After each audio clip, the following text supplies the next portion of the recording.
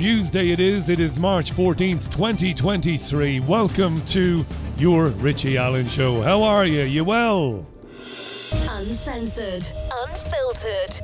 You're listening to Richie Allen on the world's most popular independent news radio show. It's the Richie Allen Show. Broadcasting live on richieallen.co.uk and multiple platforms around the world. And now, here's your host, Richie Allen. Yeah, March of many weathers was yesterday. Today was March of even more many weathers, if that makes any sense. We've had the full gamut today. Rain, hail, sleet, a little bit of snow, and warm sunshine permeating through all of that madness. Yeah, it's Tuesday's programme. Do get in touch with me during the course of the next 2 hours via my website, richieallen.co.uk. I'd love to hear from you on the subjects being discussed today. And I've got two terrific guests for you. Returning to the programme this hour, Kim Isherwood chairs the campaign group Public Child Protection Wales. They represent thousands of parents who oppose the Welsh Government's plans to force children as young as 3 to learn about sex and gender identity. That's in the news again. I'll tell you more about that in due course. And in the second hour, I'll be welcoming, live from Ireland, Sarah Haboubi will be on the programme. She's an international speaker, a coach and an NLP practitioner. She's been involved with something called the Think Local Conference in Ireland, which ran at the end of February. It's an initiative to help people build parallel systems to make the current dystopian, globalist-led systems become obsolete. Sarah Haboubi in the second hour. It'll be a good old show today, so it will. I think that's the first time in 8.5 years we ever saw it through to the end of The Sting. Anyway, The Sting. Now that was a film, wasn't it, dear listener? That was a film. Robert Redford, Paul Newman, God be with the days. Do you want to hear the maddest thing that I heard today? Do you? I'll go on then. Dr. Lawrence Buckman is a serious dude. He is a former British Medical Association GP committee leader. He's a serious doctor and he's often used by the legacy media. He was on Talk Television or Talk Radio with Julia Hartley-Brewer today, and he said, well, unless you have the money for private healthcare, don't even think about getting sick for the next 10 years. 10 years. Don't believe me? It's over to Julia. When is it going to be safe to get ill in this country and not have private health insurance? What a question. What a question. When is it safe? We'll let Julia ask it again. It's serious. When is it going to be safe to get ill in this country and not have private health insurance? What year? What year? Right. To be precise, what year? Dr. Lawrence Buckman, then. I don't think during the next 10 years. What? That's terrifying. That is really, really terrifying. Do you think the doctors should get their 35% pay rise or half that or even a third of that? Hang on, Julia. Hang on. I think the doctors need to sit down and talk with the Secretary of State. Hang on. What do you mean terrifying when he said 10 years and then you jump into a question about the junior doctor's pay rise? I mean, have you ever heard of a follow-up question, Julia? I don't know, something like so many thousands of people will die unnecessarily each year, not from their illness, but due to lack of treatment. Is that what you are telling us, Dr. Buckman? No, Julia just moves on. Let's talk about the junior doctors, because of course Julia Hartley-Brewer, the thinking man's bit of crumpet, has plenty of dosh and won't need to worry about public health care. Let's hear that again. I mean, the question was brilliant. When is it going to be safe to get ill in this country and not... What year, she says? I don't think during the next 10 years. Not during the next 10 years. Don't get ill. Whatever you do. If you cannot afford private health care, try and stay well. Otherwise, you might be fecked. Begorra. Faith and Begorra and Be Jesus and the Shamrocks. Wow. I mean, that's major news, isn't it? A GP of such standing to say don't get sick for the next 10 years because the outcome might not be too good for you.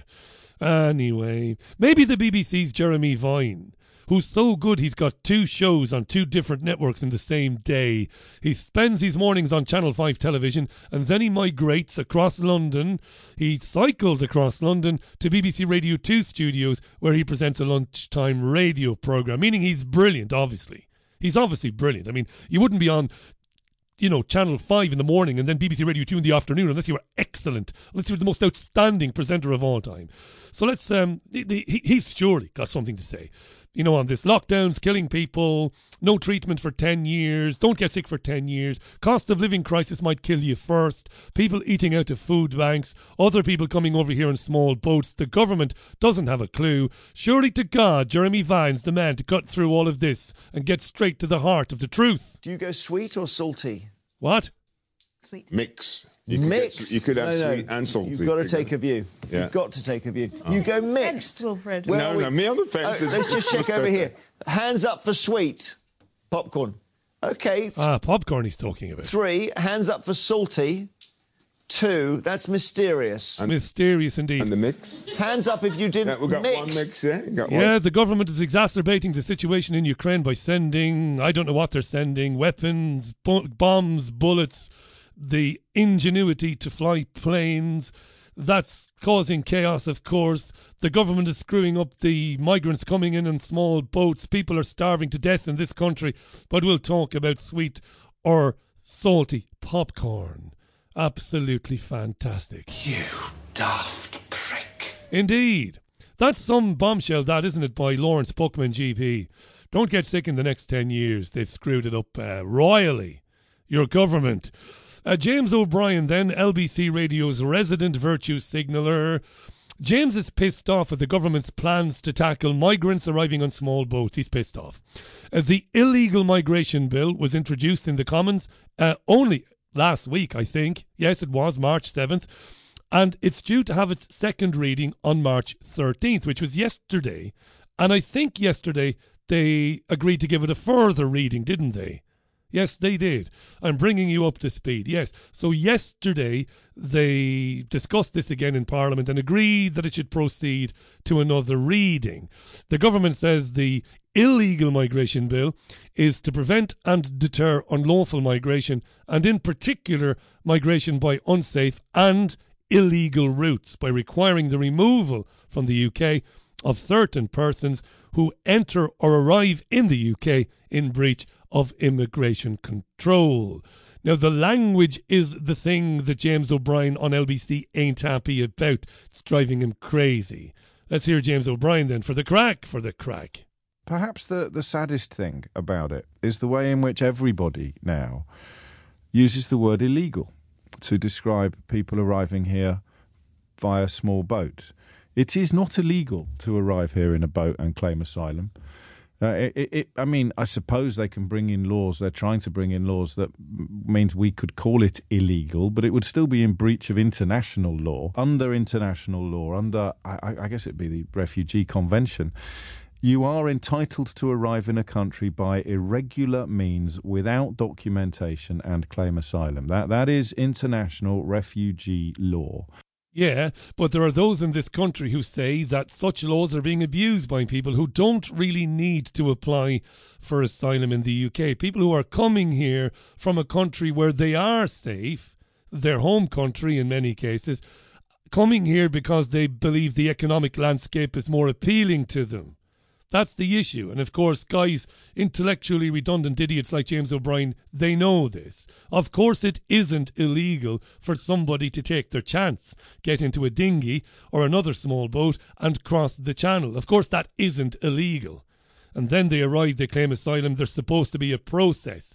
And that process is supposed to weed out those who are genuinely fleeing persecution and give them safe haven, and to separate those out from those who are not fleeing any sort of persecution whatsoever and who want to come here because they think things are a bit better here than in their own country.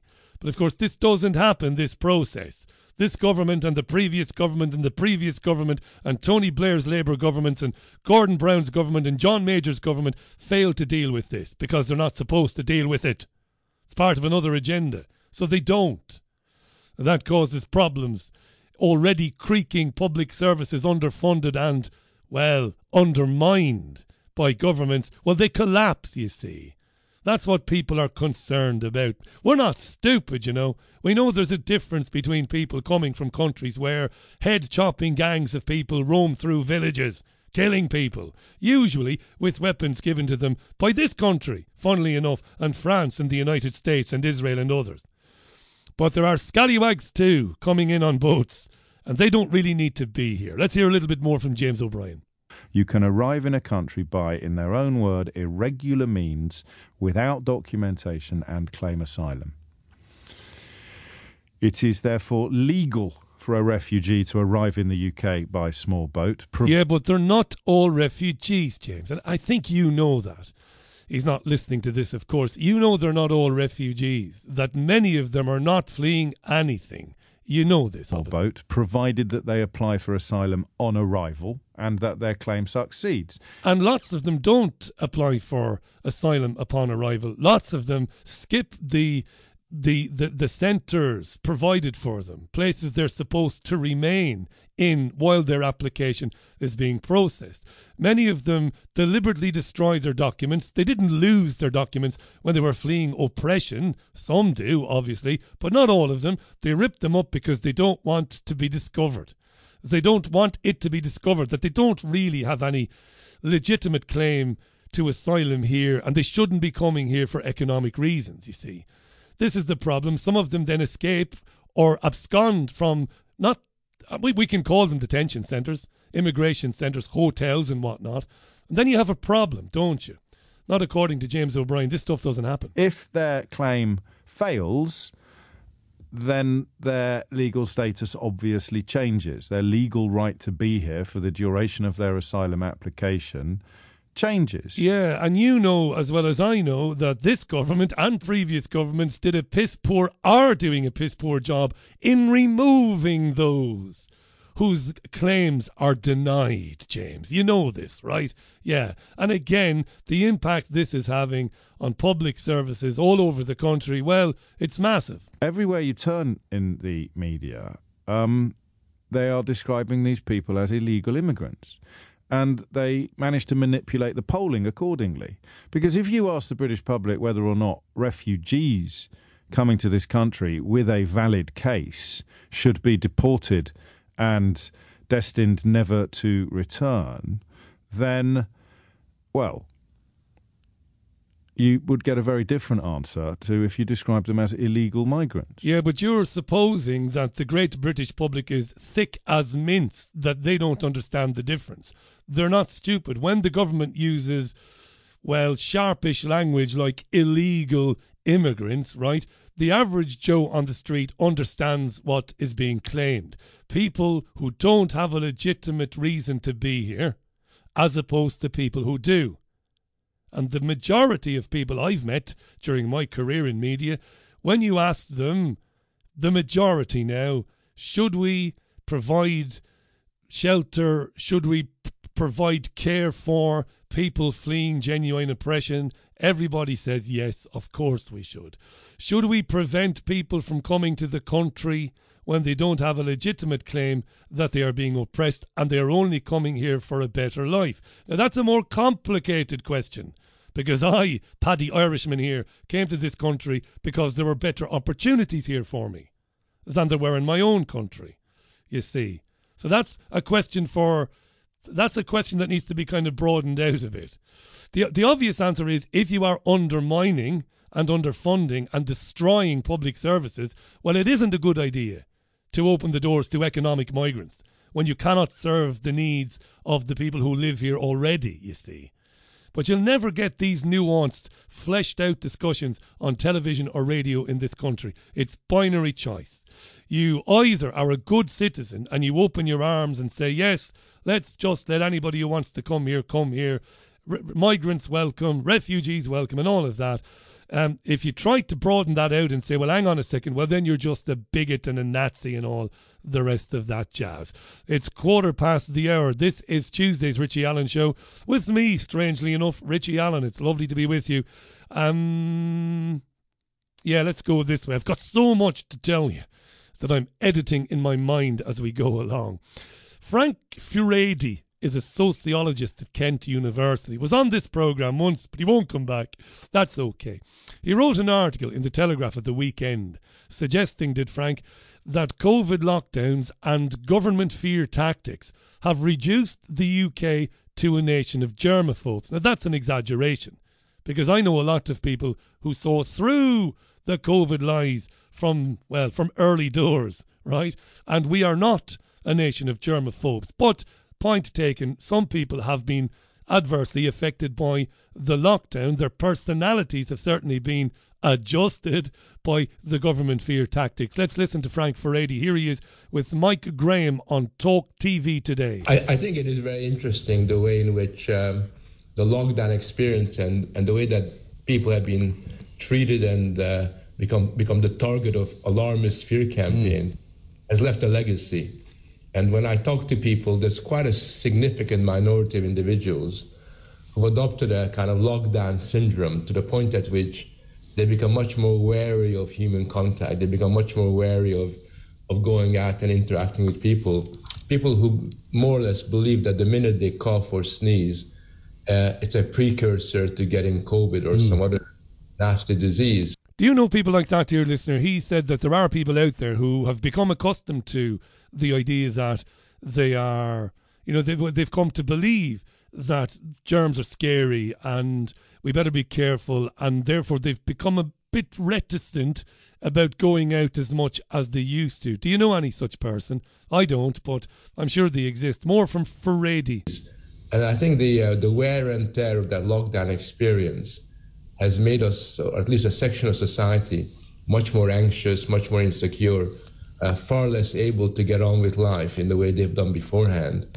And I think that culture of fear, which section of the government were responsible for, is something that we need to think about, because, Britain needs to be a nation of risk takers. We need to be a nation that likes adventure, that's prepared to put themselves on the line, rather than behaving like as if we're continually ill and powerless and vulnerable and not able to take control of our lives. I'd love to get some understanding, some inkling of how many people we might be talking about.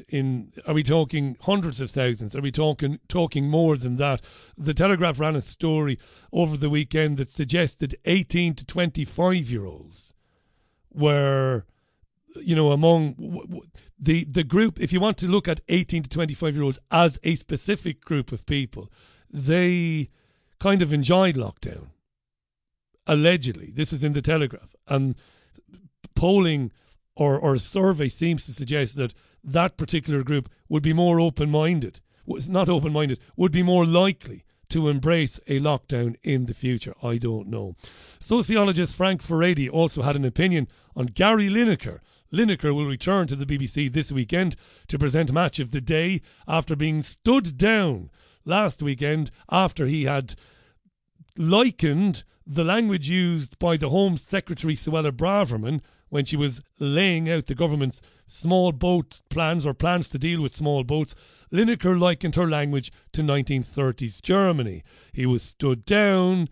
Some of his co-stars, if you want to call them that, many or all of them maybe, they stood back in solidarity with him. There was no programme with presenters. It's all coming back this weekend.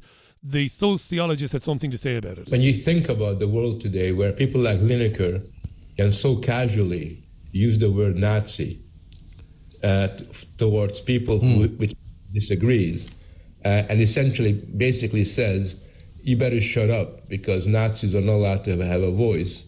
Well, Gary Lineker hasn't told anybody to shut up, to be honest. Let's be fair about it. You kind of begin to realise that we live in a highly polarised world which continually attempts to quarantine other opinions from being expressed, because what the whole point about the whole metaphor of being a Nazi, of that term being used, is to silence dissident opinion.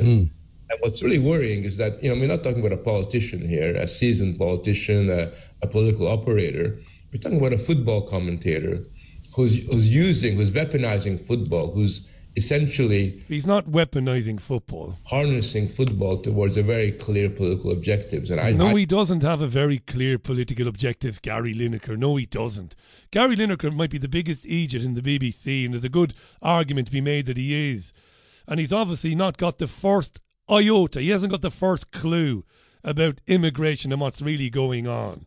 But he's just a guy who has an opinion. And it's so ironic to me that in the last few days, guys like Furedi and others who were screaming bloody murder during lockdowns about the banning or shadow banning of people with dissenting points of view, they're now suggesting that Gary Lineker shouldn't be calling people Nazi. Free speech, absolute or not. These guys claim to be free speech absolutists, but of course they're not really. They are when they're on GB News and Talk TV talking to echo chambers where they've all got the same opinion. But in reality, they're not really in favour of free speech. Gary Lineker is a clown. He hasn't a clue, but he's got the right to be a clown, and he has the right not to have a clue, and therefore he should say whatever he wants. And I'll tell you something else, dear listener. I say to them, have at it. Continue to call people Nazis, because ultimately you end up watering down that turn of phrase. Ultimately it becomes meaningless when you use it so often, and you throw the term Nazi at everybody who sees things differently than you. Eventually it becomes meaningless and it has no impact whatsoever. So I say continue to call people Nazis as often as you want. I couldn't give a damn. Makes no difference to me, so it doesn't. This is your Richie Allen Show, 21 minutes past the hour. Your comments, please, to the website. It is comment live, top of the menu bar. I'm sure you've got things to say. Right, let's talk about something slightly different then. Kathleen Stock, OBE.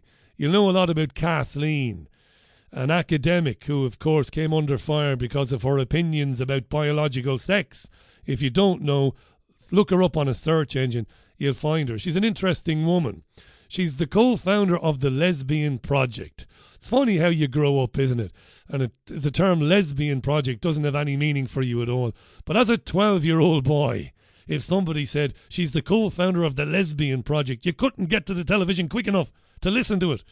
But, yeah, that's just me being an idiot. Anyway, she's on the Andrew Marr programme on LBC Radio, and they're talking about the amalgam, or the term LGBTQ+, this umbrella term, which increasingly, because we used to hear about LGB, that's what we used to hear about when I was starting out my radio career back in the 90s. We used to hear lesbians and gays and bisexuals, and then eventually it broadened out a bit, and it was lesbians and gays and bisexuals and transsexuals or transgendered people. Fair enough. And then they added on plus and A and I and all of that. Now they've added in like asexuals and omnisexuals and herbosexuals, and I made that one up. All of this bollocks, right? And she reckons this is unhelpful, Kathleen Stock. And this is an interesting conversation with Andrew Marr. Why is it unhelpful? What's wrong with it? There is something wrong with it. Right, here's Kathleen Stock. Honestly, yes, it's totally unhelpful. It's a nonsense grouping, and it seems to be more in chasing money and resources and new campaigns, and new sources of income. I have no idea why polyamorous people or asexual people should be grouped with lesbian and gay people. I mean, fair enough. There should be a few fewer colours in the flag. Well, we need to get a grip on what the real problems in society are. We need some evidence about where the problems lie, and like evidence of discrimination. You just can't be. You can't rely on people to say, oh, yes, I'm discriminated against. You actually need some evidence of it. And we're encouraging a culture, especially in the LGBT world, where people are encouraged to say, I'm victimised, and then that's taken at face value.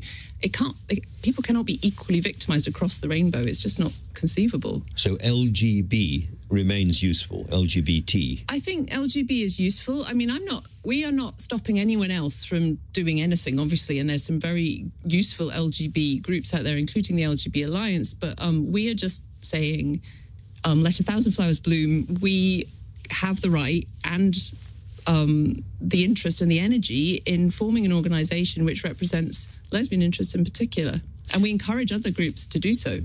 Interviewed the jazz musician, Israeli-born Gilad Atzmon quite a few years ago, about identity politics and where this would end up.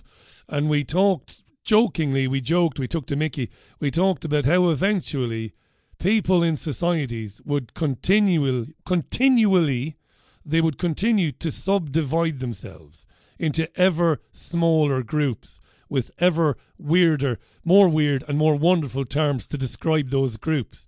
And each group would have one thing in common. All the groups would have one thing in common, and that is they would all claim to be society's biggest victim. We talked about this back in 2015. You know, I saw this coming many years ago. I saw it coming. More and more identity groups, more of them, 100 new identity groups a week around issues like your sexuality and your, you know, how you see yourself personally. And these would become ever more exotic, these groups, smaller and smaller and smaller. And the common denominator, each group thinks, well, we've got it harder than anybody else, and therefore we need to have protected status, and therefore anything that is said against us that we don't like, it must be recorded as hate speech and something must be done about it. It's absolutely crazy, isn't it? 26 minutes past the hour. Here's a story that I grabbed for you on the website today. The website is very busy again, by the way. Do drop in on it during the day, richieallen.co.uk. Here's something I came across which I couldn't quite believe when I read the headline, but I said we'll get into this today, and it's one of the reasons why Kimberly Isherwood is on the programme with me in around about 10 minutes' time. Schools in Wales might be, in fact, they're supposed to be teaching young children an analogy around something called a mixed berry gender fluid muffin. What the hell does that mean? Well, children as young as 7 years old the child might be a mixed berry gender fluid muffin. Who said that and who heard that? Well, teachers were told that in a sex education resource pamphlet promoted by the Welsh Government. This pamphlet runs to 170 pages. It's been promoted to all schools in Wales, which is basically run by the Labour Party. And it claims, as we've become accustomed to hearing, that biological sex is not male and female, and that some kids want to change their gender pronouns. Some of them want to be agender, meaning they have no gender. Teachers were told that kids might be a mixed berry gender fluid muffin. The next thing is something I couldn't believe. I had to read it 3 times before I believed it. In this lesson given to teachers, they were asked to make batches of blueberry muffins to represent stereotypes of masculinity, raspberry muffins to represent stereotypes of femininity, and mixed muffins to represent gender fluidity. Then the teachers were told to break open the muffins and to go and stand alongside a corresponding coloured balloon in a room. But there are only 2 colours of balloons, blue and pink, no mixed balloons. Now, the moral for the teachers to learn to understand is that they must experience what it feels like to go to a gender-coded corner that they might not identify with, and what it feels like to be given a gender you might not choose. They were also asked to research species that challenged traditional gender roles. These teachers were told, go and have a look at seahorses, go and have a look at anglerfish, and do check out slipper snails because they can change between male and female. I don't know about you, dear listener, but the last time I went to a rock pool looking for a starfish, I didn't see boys and girls there.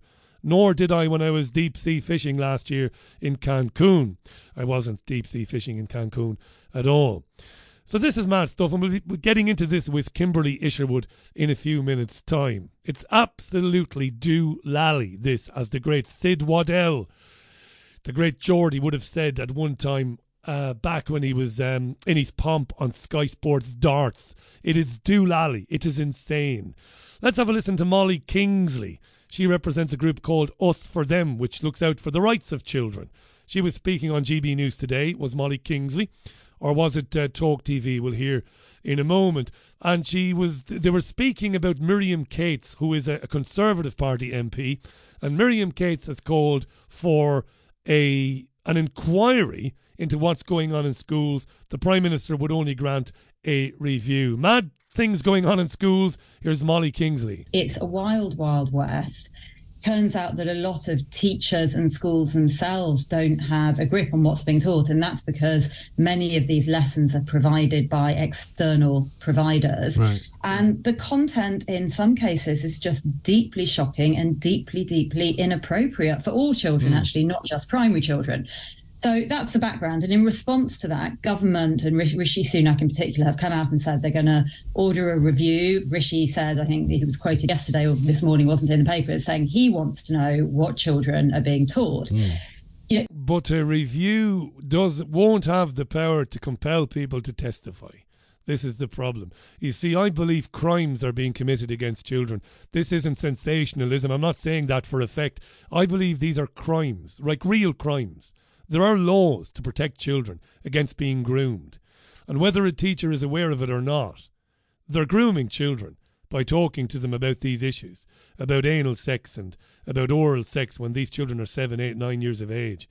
That's a crime, in my opinion. That, of course, is welcome. It's a good start. But I think we have to ask here how we got to a point where, teachers and parents are in the dark about some of this very dangerous, some of us would say, teaching material. Yeah. And what's the kind of emphasis on that kind of material for? Because I wonder who's making those decisions. I mean, I know from just my own experience of my kids going to local schools in Sussex, you don't really get given from the teachers a rundown of what they're going to be taught in every subject. But surely there must be some kind of national curriculum that's set, which you could easily look up if you wanted to. Yeah, I mean, I'm not accusing parents of laziness. I'm not. It must be very difficult to be a parent. I don't have the experience.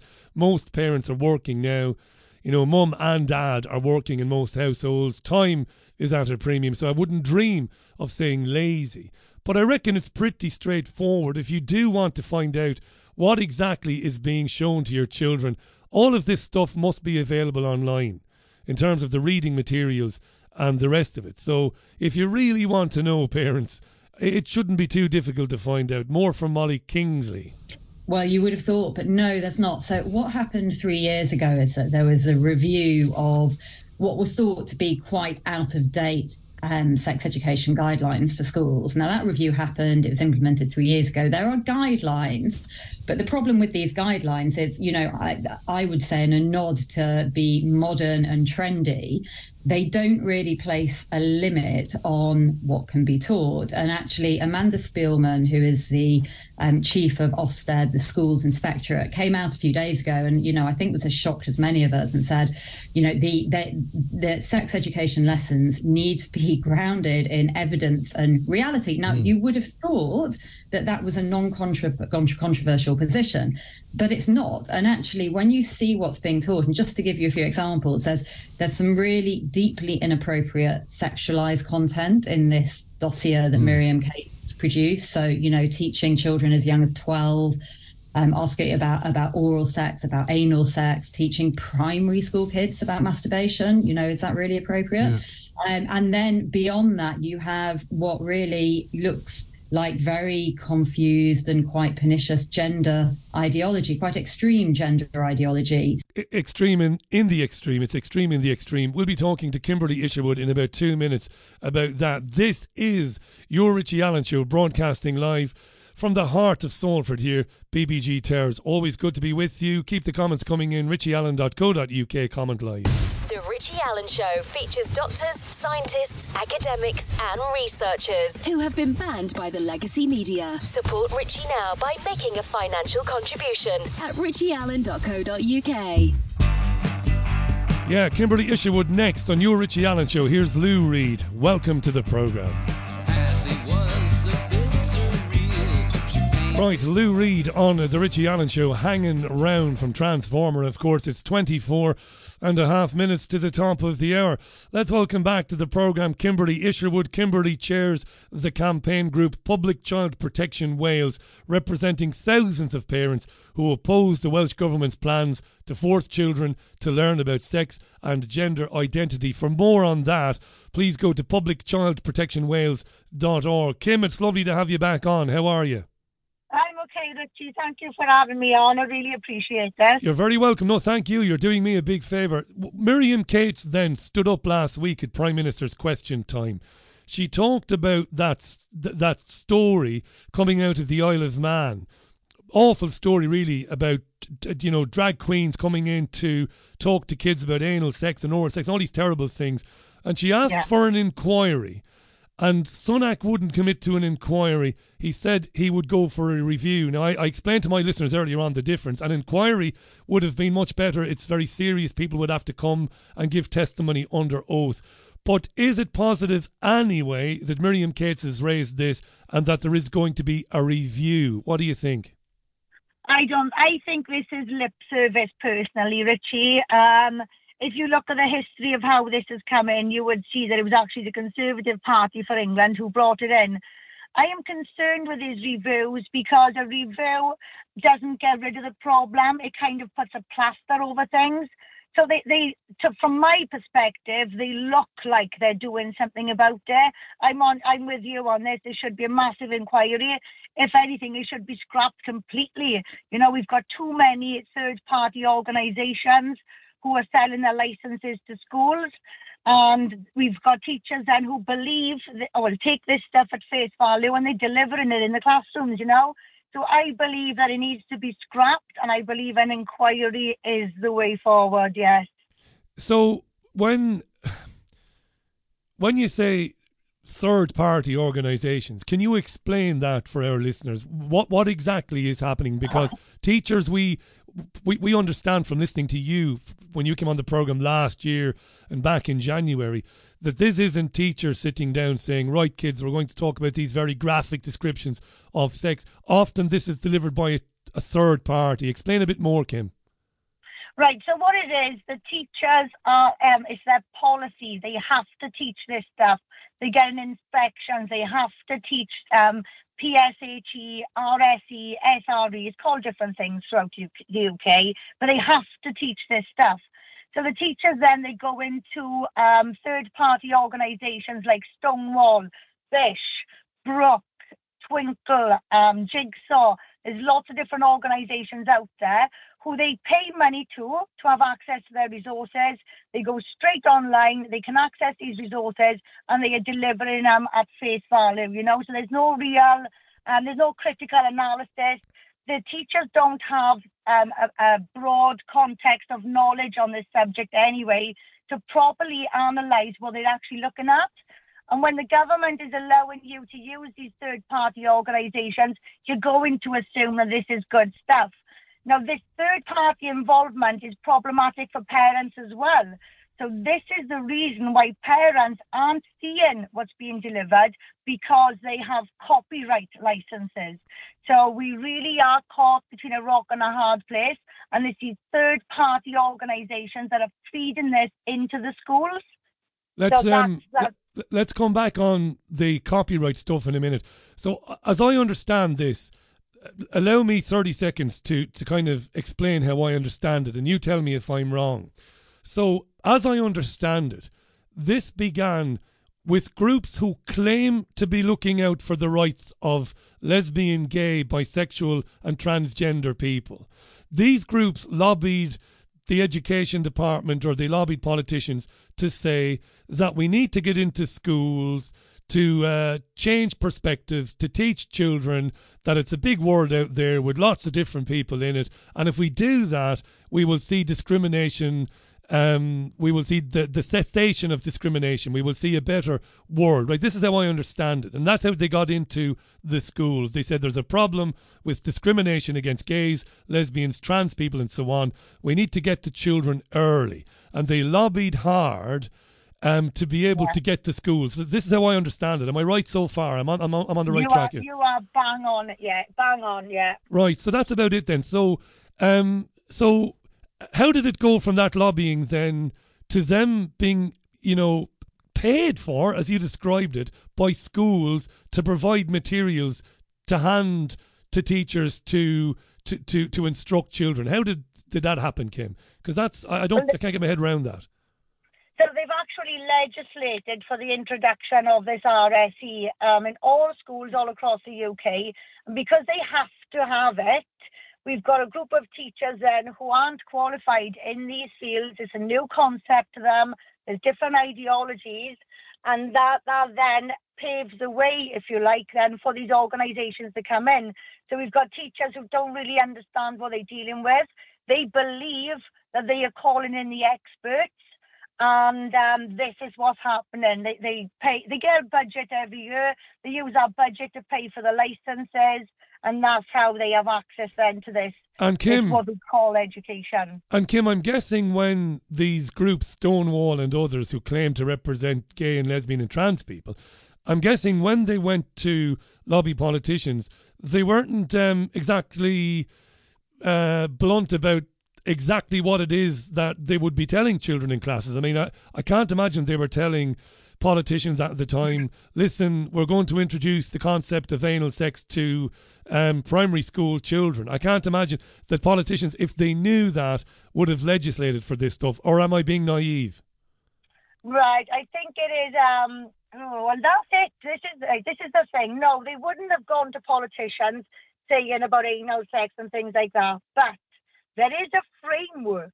There's a framework that the politicians used to bring this in anyway, and that framework speaks about masturbation from age 0 to 4. So even they're talking about pleasure and masturbation, the politicians aren't off the hook because this framework was exclusively used in the decision making. Thanks for that. So even though they didn't access the lesson resources, these clues were in the framework. Thanks for that, and I wasn't in any way trying to give them a pass. It was just a question that was going through my mind. How could you vote for that, if you knew exactly?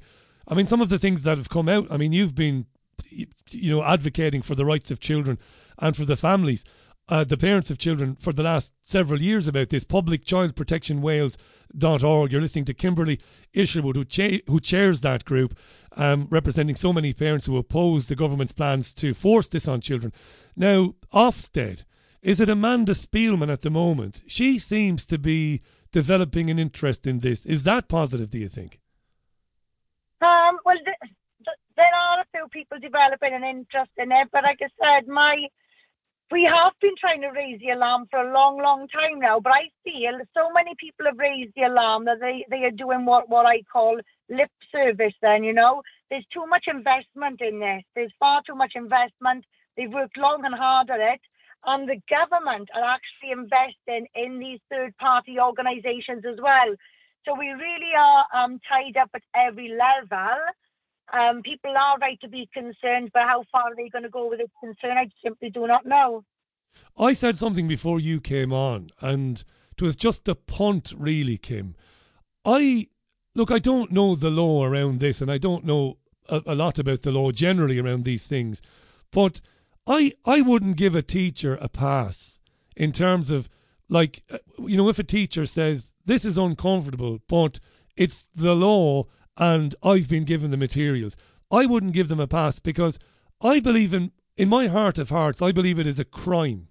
No, a genuine crime. I'm not using it as a figure of speech.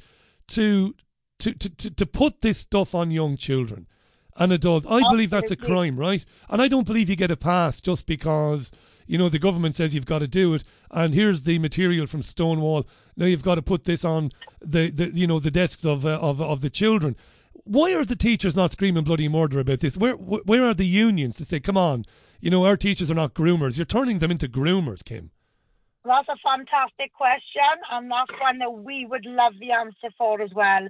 We do know that in studies, 68% of teachers don't like teaching this kind of subject anyway. So where are those 68% of teachers? Why are they not speaking up? What is actually going on behind the scenes? We simply do not know. That is a fantastic question. We would love the answers for. And I mentioned to you today when I texted you earlier on, it seems to get more bizarre day in, day out, some of the revelations about things coming out. And congrats to the Telegraph for getting this information from Wales. And it's very important to you. Wales, the UK is very important to you, but obviously you're a Welsh lady and you're representing Welsh parents of children. This nonsense about mixed berry gender fluid, giving teachers pamphlets to say that look at a child, see a child as a mixed berry gender fluid muffin. If I'm a teacher, Kim, and I'm in one of these lessons or one of these instruction classes the teachers go to, I'm looking around for Jeremy Beadle or for somebody like that to walk out and say, you've been framed. I mean, this is mental stuff, this. I wonder, is this one big massive joke, you know? I wish it was a joke, you know, but my question is, when you look at this lesson, so, you know, you've got the children mixed in their groups of their pink and blue and things like that. How do you know that's been a successful lesson? Because I don't. I'm rather confused by it. So how do these teachers know it's been an actual success, you know? To me, it's all about causing confusion. That's all it's about. It's about causing confusion. It's stuff children don't need to know. And you'll actually, if you read the Telegraph article, a spokesperson for the Welsh Government has said that they did not authorise this lesson content. Well, actually, they did. They did. And when the truth came out about this lesson content a few months ago, or back in October, they removed it off the Hub website. So the Welsh Government did commission this stuff. And this stuff has come from Cardiff University. It's come from Professor Emma Reynolds. And it's being used as activism packs for adolescents in America. Do you imagine? Look, we believe, you and I, this is harmful for children. Is there any observable evidence yet that it is harmful for children? I hate to even say this, but I would imagine that this might induce in children a negative reaction psychologically. You know, that a child might, God forbid, self-harm, that a child might become, you know, very depressed, the child might become very ill. And as bad as that is, maybe that's going to be a way out of this, when a child is evaluated and, you know, an appropriate psychiatrist or psychologist says, listen, this is harming children. This stuff is having a physical and a physiological, it's having a, psychological impact on them. I wonder, are we seeing this yet? You know, children coming home quiet, sad, fed up. We've actually got an expert witness on our case with Dr. Miriam Grossman. She's a child psychiatrist in America, and they are about 10 years ahead of us there. She is seeing the damage, and she's reporting it back to us. No, but these people who are carrying out these studies and showing us the evidence this is damaging, they are not being given the airtime. They're being silenced and just kicked into the long grass. We have seen young girls coming home from school. Even the biology aspect is frightening them. So these young girls are being told that your vagina bleeds. Therefore, now they're being offered the opportunity to become a boy so they can skirt around having the vaginal bleeding once a month now, because they don't want that. They don't like blood. So already at a young age, the girls are saying, well, I want to be a boy because I don't want a period. So even the terminology they're using within the classroom is wrong, because it's not your vagina doesn't bleed. You have a bloody discharge. It's completely different, you know. So every child is scared of blood, and we've got the little girls now. They've been offered the opportunity to be a boy, and they are looking at that route out simply because they don't want their vagina to bleed. I said this to you before, Kim. If we were to have a young child now, there's no way they'd go to school. They'd be homeschooled, and that isn't the option for everybody, because that's an undertaking. It comes with a cost, you know. Somebody's got to stay at home and not work, and everybody's broke in 2023. But I imagine it's something a lot of parents are considering, aren't they? Just pulling them out permanently. Oh yeah, there has been lots of children removed from school, and I know this all across the UK. There's home education groups popping up everywhere now. But my concern is, you know, those children are safe. My concern is the children that's in the care system, the children who do not have a parent on the front line, you know, and those are the children most at risk. Those are the children being affected by this stuff, you know, and that's why we have to continue this fight. It's for them. Do you, before we part company today, thanks for your time, Kim, does it intrigue you that these things tend to happen everywhere all at once? So while this is happening in the UK, it's also going on in primary schools in Ireland. It's also happening in France, so much so that a very well-known French journalist has come out strongly against this in the French press in the last couple of days. I think the term some people use on this programme is lockstep. That's a really intriguing thing, that so many governments at the same time, Kim, begin to start to inflict these things on children. Do we have any idea as to why that is? Well, this is the United Nations Global 2030 Agenda, which says those words on the inside cover of their sex education framework. So they are on a mission to roll this out globally. It's already in 52 countries. We know that they've threatened the poor countries they've cut their funding if they don't deliver this education. So we see in countries with no running water and they got sex education. This is a global thing and people need to respond to it. This is why they're coming down hard on us now in the UK. We are one of the last to get this in legislation, but they're coming down hard and fast on us now because they're losing their grip all across America, you know? Kim, it's publicchildprotectionwales.org. That's publicchildprotectionwales.org.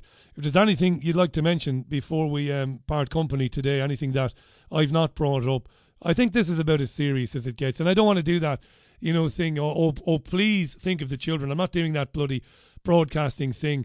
But it does, the term vulnerable group is thrown around all the time about everybody. And it's often thrown around, and it sounds very benign when they throw it around like it's a good thing to protect vulnerable people, when often it's disempowering people when they call people vulnerable. However, children are vulnerable. Oh, yeah, they are vulnerable throughout their lives, And we have to protect them. And they are using children's rights to empower them beyond capacity. You can't empower a child in that sense. They don't have the they don't have the development of their prefrontal cortex. They can't, they don't have the ability to reason and weigh up risks and things like that. So we, as adults, responsible adults, whether you're a parent or not, it's our duty to look out and speak out for these children, when we see these dangers facing them. I remember just before we wrap it up today, I'm a little bit older than you. I went to St. Saviour's Primary School in Ballybeg in Waterford City. I entered the school in 1979, I think. It was 79 or thereabouts. And through those primary school years, I was lucky it was co-ed, so it was boys and girls all the way through. And we would have played games like kiss chase and silly little things like that. You tag a girl and give her a kiss on the cheek, or a girl tags a boy and all of that sort of stuff. And yet I read stories around the world about how children are being told that this is all wrong and, not to touch one another and hugging is wrong and all this stuff. And I was musing over this with a friend of mine recently, and he was shaking his head saying, how could it ever have gone in such a short space of time in terms of history from, that very innocent time where teachers basically taught you how to read and how to write, and maybe you learned Welsh, of course, Kim. I learned the Irish language, the Celtic languages. To go from that to this madness in such a short space of time, it's crazy. And it has been a short space of time as well. It's like they flipped a switch, isn't it? They've been waiting for a long time to roll this out. But I'm pleased to say there is some really good opposition in the UK, and I do feel that we will make a massive dent in this soon. Well done, Kim. publicchildprotectionwales.org. Until next time even, thanks for your time, Kim. No, thank you, Richie. Thank you very much. Speak again soon. Bye now. That's Kimberly Isherwood there on the line from Wales. She chairs the campaign group Public Child Protection Wales. There was a child arrested in a school if you look it up online, you'll find it. It's happened more than once. I'm thinking somewhere in the south. There was a young boy arrested for planting a kiss on the cheek of a girl in his class. Junior school, what do they call it? Grade school in the States, primary school we would call it. And reading about that again recently, it brought me back to us running around the playground in Ballybeg, young boys and young girls, 5. We joined that school infants. There was infants, then senior infants, and then first form, but we called it first standard. So we went in when we were 4. I went in when I was 4 because I was born on the 31st of December 1974. So I went in when I was 4, And 5, 6, 7, 8, the innocence of it. unthinkable. The things are happening now unthinkable back then. It is 4 minutes to the top of the hour. Comment live, richieallen.co.uk. I'll be reading your comments in a few seconds' time. Looking forward to hearing from you. And we will have a phone in this week. I'm pretty sure it's going to be tomorrow night, so keep that in mind. We'll have a phone in where you'll be phoning me and telling me what you think. Ask not what the BBG can do for you, but what you can do for the BBG. Support The Richie Allen Show now at richieallen.co.uk. Yeah, Mad Times. Hi to Brambo. He says that Kim's on the money about the global nature of these disgusting assaults upon children and families. I hope it's another symptom of the imminent collapse of the influence of the United Nations, the World Economic Forum, and the corrupt oligarch owners of those institutions. We are indeed waking up now and recognising what needs to be done to halt this obscenity. Pandora says, great interview to Kim and great work she's doing there. Moreau says, when I was a child, every time I had bellyache from aged 9, my mum would say it's probably my first time of the month. I used to hate the idea. I grew to hate the idea. And was a tomboy until 14. I'm so glad in the 80s there was none of this craziness. I never wanted to be a boy, but enjoyed hanging out with boys. More straight up they were. Probably the Aussie in me. That's a good point, Moreau. Somebody might have suggested that maybe you were born in the wrong body.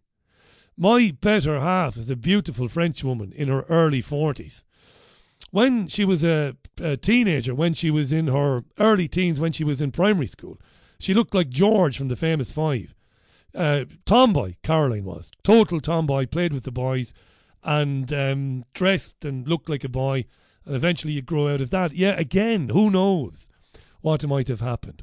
Isabel says Kim made a really good point about young girls wishing to be boys just to avoid some inconvenience that comes with the female body, the monthly cycles. She reminded me that when I was a girl, I was so horrified by the idea of the pain that came with giving birth that I used to wish I was a boy, says Isabel. A natural reaction, nothing to do with misgendering or that I was in the wrong body. If this was today, who knows how this small thought would have been interpreted. Lynn says a friend's 8-year-old granddaughter was taught or given a suggestion that caused her to question her natural friendship with girls. My 8-year-old grandson also asked his mum about gays. He questioned his childhood friendships too. Different schools, so it must be a common lesson and appears physiological to me. It's very cruel to cause them to question themselves in this manner, says Lynn. Craig says teachers can't speak up without being accused of being homophobic, transphobic, etc., which will be the end of their career. It's a good point, Craig. It wouldn't be called authoritarian without the top-down forced authority. He's right, absolutely. But you think, if a few of them got together and said, listen, we're not all transphobes, or at least they cannot claim that all 5 of us or all 7 of us are transphobes, right? That we've got to stand up. We can't inflict this on children. This is a crime, in my opinion. Craig says if children get ill from these teachings, there will always be some other corporate community body to profit from that. We are human resources, and we have been for a long time. Busy has put a photograph of something on the comment live there. Thank you, Busy. Rob says our school in London had the Borough Council come in to train the staff on these PSHE updates. We were told it's non-statutory and our leadership team didn't take it on. Rob says they were rolling their eyes throughout this training. Not happening in our places, Rob. I think many teachers and leaders are very aware of agendas at play and how to get out of getting involved with it. Well, that's bloody positive, Rob. Thanks so much for that. I really appreciate it. Wayne says it's a part of a deliberate agenda to sexualise children and confuse them regarding their gender, a first step towards gender neutrality and non-gender and non-procreating humans. The lessons and the children are part of a sickening experiment in social engineering and indoctrination. The lessons will confuse and upset children, and in Wayne's opinion, they are reminiscent of experiments carried out by psychologists on children back in the 1960s. Thanks so much for that, Wayne. It's a longer comment, that, but I don't have time to read every word of it. Hi to Sam as well. Diane says, hi Diane, good to hear from you. Loafers pub in Cork was a gay pub. They solved the toilets issue. They had boys, girls and those who have yet to decide. It was a good place for a night out, and a lot of straight couples went there too. I asked one guy why. He told me I asked one guy why. He told me no one is going to hit on his girlfriend and there were never fights there. But all of that was back in the day before the world went batshit crazy. I used to DJ at Gecko Gay nightclub in Waterford City. In the Glen. Yes, it was in the Glen. Back back in the early 2000s. And it was a cracking night. It really was a cracking night. The man who ran it, Jerry, a lovely gentleman, gay man, obviously, he decided we need to have a gay club. And you do have to have a gay club. I've said this 1,000 times. We need gay nightclubs and lesbian nightclubs and trans nightclubs, because if you're in a minority, like gay people are and lesbians are and trans people are, it's difficult to date, obviously, in a minority. Or it's difficult to go someplace where you think, I might actually meet somebody that I could, get on with and maybe have a date with, right? So gay clubs are important, obviously very important. We never had one in Waterford. And Jerry, who did a bit of work at the radio station where I worked, he opened the Gecko nightclub, which was next to the Forum in Waterford, and it was just brilliant crack. He couldn't get a gay DJ that was experienced enough and knew what they were doing. So I ended up doing it with a guy called Oliver Carroll, who was a radio presenter too. And Oliver wasn't gay either. But great crack it was. I always enjoyed doing it on Friday nights. The fun was just brilliant. Right, it's coming up for 3 minutes past the hour. We will be joined in a few minutes' time by none other than Sarah Haboubi, who's an international speaker. She's a coach and an NLP practitioner. Now, she's been involved in something known as thinklocal.ie. Check out the website. They ran a conference back in February, the end of February, to bring people together, to build parallel systems, to make the system we are living in now, which is totalitarianism, I would say, to make it obsolete, to work around it, to meet like-minded people, to not to build back better, no, but to build parallel systems where people are free and not slaves to 15-minute cities and social credit systems and all of that malarkey. So Sarah will be with me in a moment. In fact, I was introduced to Sarah by none other than Eamon Blaney. If you're listening, Eamon, good evening. Hope all is well with you. It's time for another tune. When we return, I'll have Sarah on the line, so I will.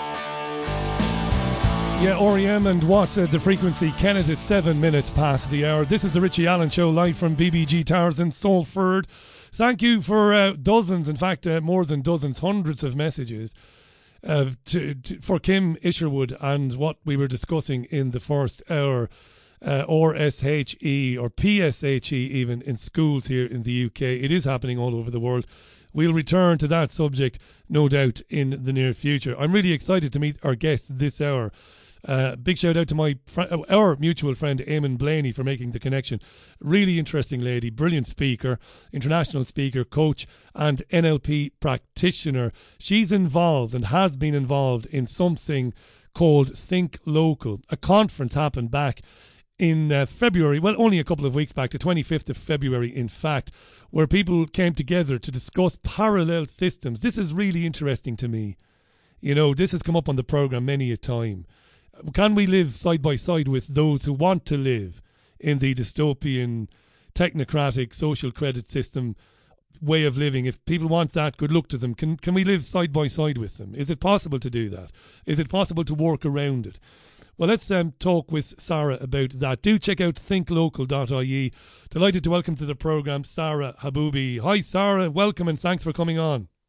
Hi, Richie. Thanks for having me on. Brilliant to have you on. Is it Sarah or Sarah first up? It is Sarah. No, you've got it right. Well done. Thank you. You're not too... Ordinarily, I would have given you a quick ring beforehand, but you're up to your tonsils work-wise. And I would have ironed that out, but it's lovely to meet you. Thanks for coming on. Let me ask you this before we talk about conferences and stuff. Describe Sarah Haboubi in December 2019 and tell me what relationship she has to Sarah Haboubi in the spring of 2023. Wow, that's some question, isn't it? Sarah Haboubi 2019 was minding her own business, trying to run a business, bringing up 2 children, running a household, and just trying to be, as good a person as I could possibly be, and achieve as much as possible with what I was, the hours in the day. But I always suspected that the media was lying to me. I have to say, lying to us. As the surname probably is a bit of a giveaway, but my father is Iraqi, and I grew up in Baghdad in the 70s, so I'm no stranger to tyranny.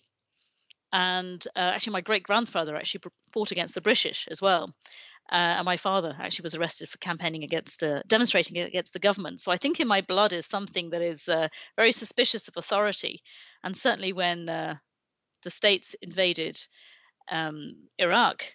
I knew, because my grandmother lived there and I had family relatives there, that the story was very different from what was being portrayed on the news. So really, from fairly early on, I always kind of knew that what was being portrayed in the news wasn't the whole truth. But I really didn't expect it to be to the extent that it actually has been. That the politicians and organisations and big corporations, etc., have actually not really been there for us at all. They've just been for their own profits and their own control and power. It amazes me to this day, because I was working in WLR-FM in Waterford when September the 11th happened. And the fact that they persuaded people that Saddam Hussein, the Iraqi president at the time, was supportive in any way of Osama bin Laden, somebody who he would have been as far away from ideologically as he could possibly be, and everybody knew this. But the fact that they convinced people of this and then wasted, and I hate to say this, destroyed that great country and killed 3 million people we think might have been killed in Iraq, more displaced. Yeah, it was half a million children. Yeah, was included in that number, and Madeleine Albright said that it was worth it. It was worth killing 500,000 children. Of course, it was worth it financially for them. They got in. They got what they wanted. Iraq is I think the second largest oil reserves at the time. I'm not sure if it still is. A very wealthy country in terms of resources. So yeah, I've always been very suspicious of America. I've always been very suspicious of the British politicians, and obviously Tony Blair.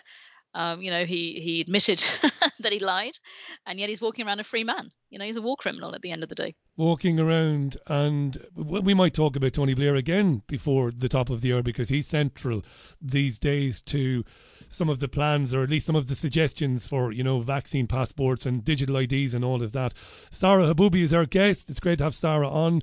So, of course, then in 2020, when they were doing these dystopian, horrible, I'm terrible for using the term dystopian, but these awful things, shutting down society, wrecking the economy, harming children, you were just as horrified as me and everybody else, but not entirely surprised. That is what you're saying, basically. I think probably like a lot of people, initially I just brushed it off. I said, they're doing it again. It was swine flu, H1N1. I actually lived in Asia when SARS-1 came out, and there was no pandemic from what I could see. There was a few people chose to wear masks, which I laughed at the time.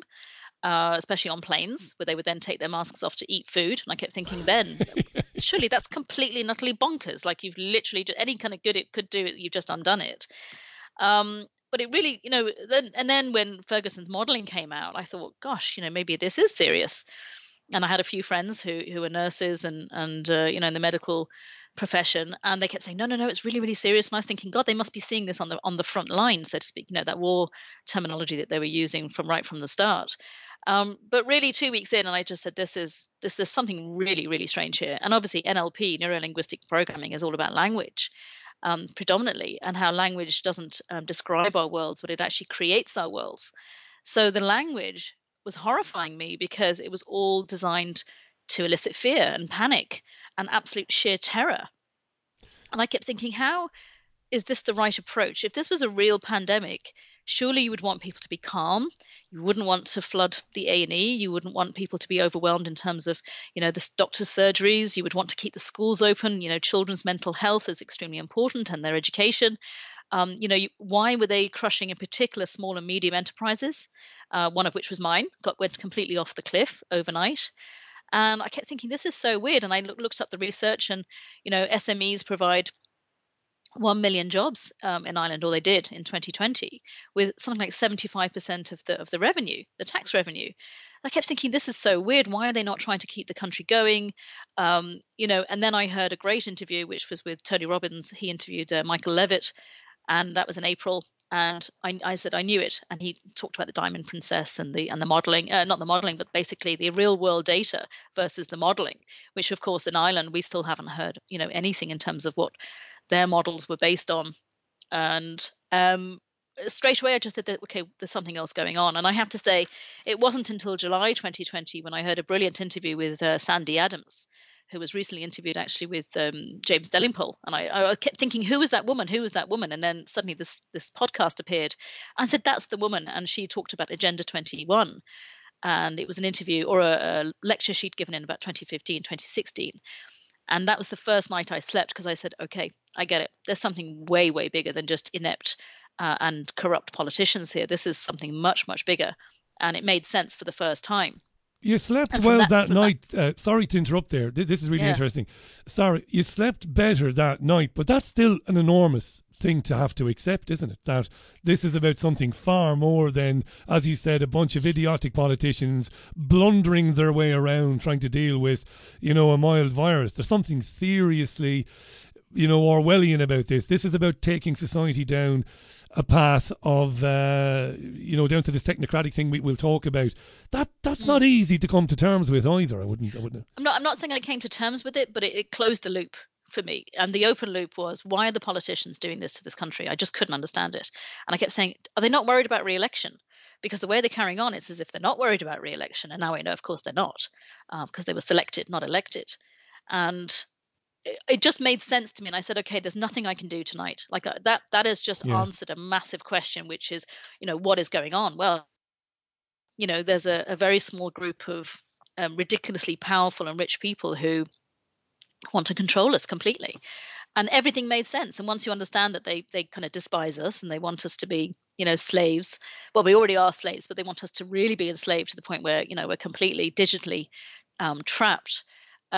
Everything makes sense. You understand, everything that's happened over the last 3 years, which most people are still not joining the dots. I still don't kind of understand why they're not asking questions and going, how could we have had so much happen in 3 years? But you did. But you did. And when I hear somebody like you're obviously very intelligent, no patronising going on here whatsoever. You obviously are. And when the fact that you did, now admittedly, again, you talked about that experience of Iraq and your father, so I get that. But the fact that you did, I mean, I've never said this during an interview, but I'm going to say it now. People were saying things to me on a radio show I presented in Marbella back in 2009 that this was going to happen. I thought they were bonkers, stark raving mad. People like Jim Mars, God rest him, Jim Mars, David Icke, people like, the abuse David Icke has had over the years. Jordan Maxwell, God rest him as well, Jordan is dead. Maria Heller, great American people were saying, you know what, Richie, sometime in the 2020s, this is how the world is going to be shaped. And I listened to them because I'm a fascinated guy. I love listening to people, Sarah. And I would bring them on, but I would go home to the swimming pool that night in the apartment complex and think, as I subbed back, they're bonkers, these people. Yeah, but conspiracy theorists. Conspiracy theorists. That term is very powerful. And now I love it. Some calls me a conspiracy theorist. I go, just tell me which one of the theories, are still theories and haven't become fact. So I wear my tinfoil hat proudly. Now, here's the question.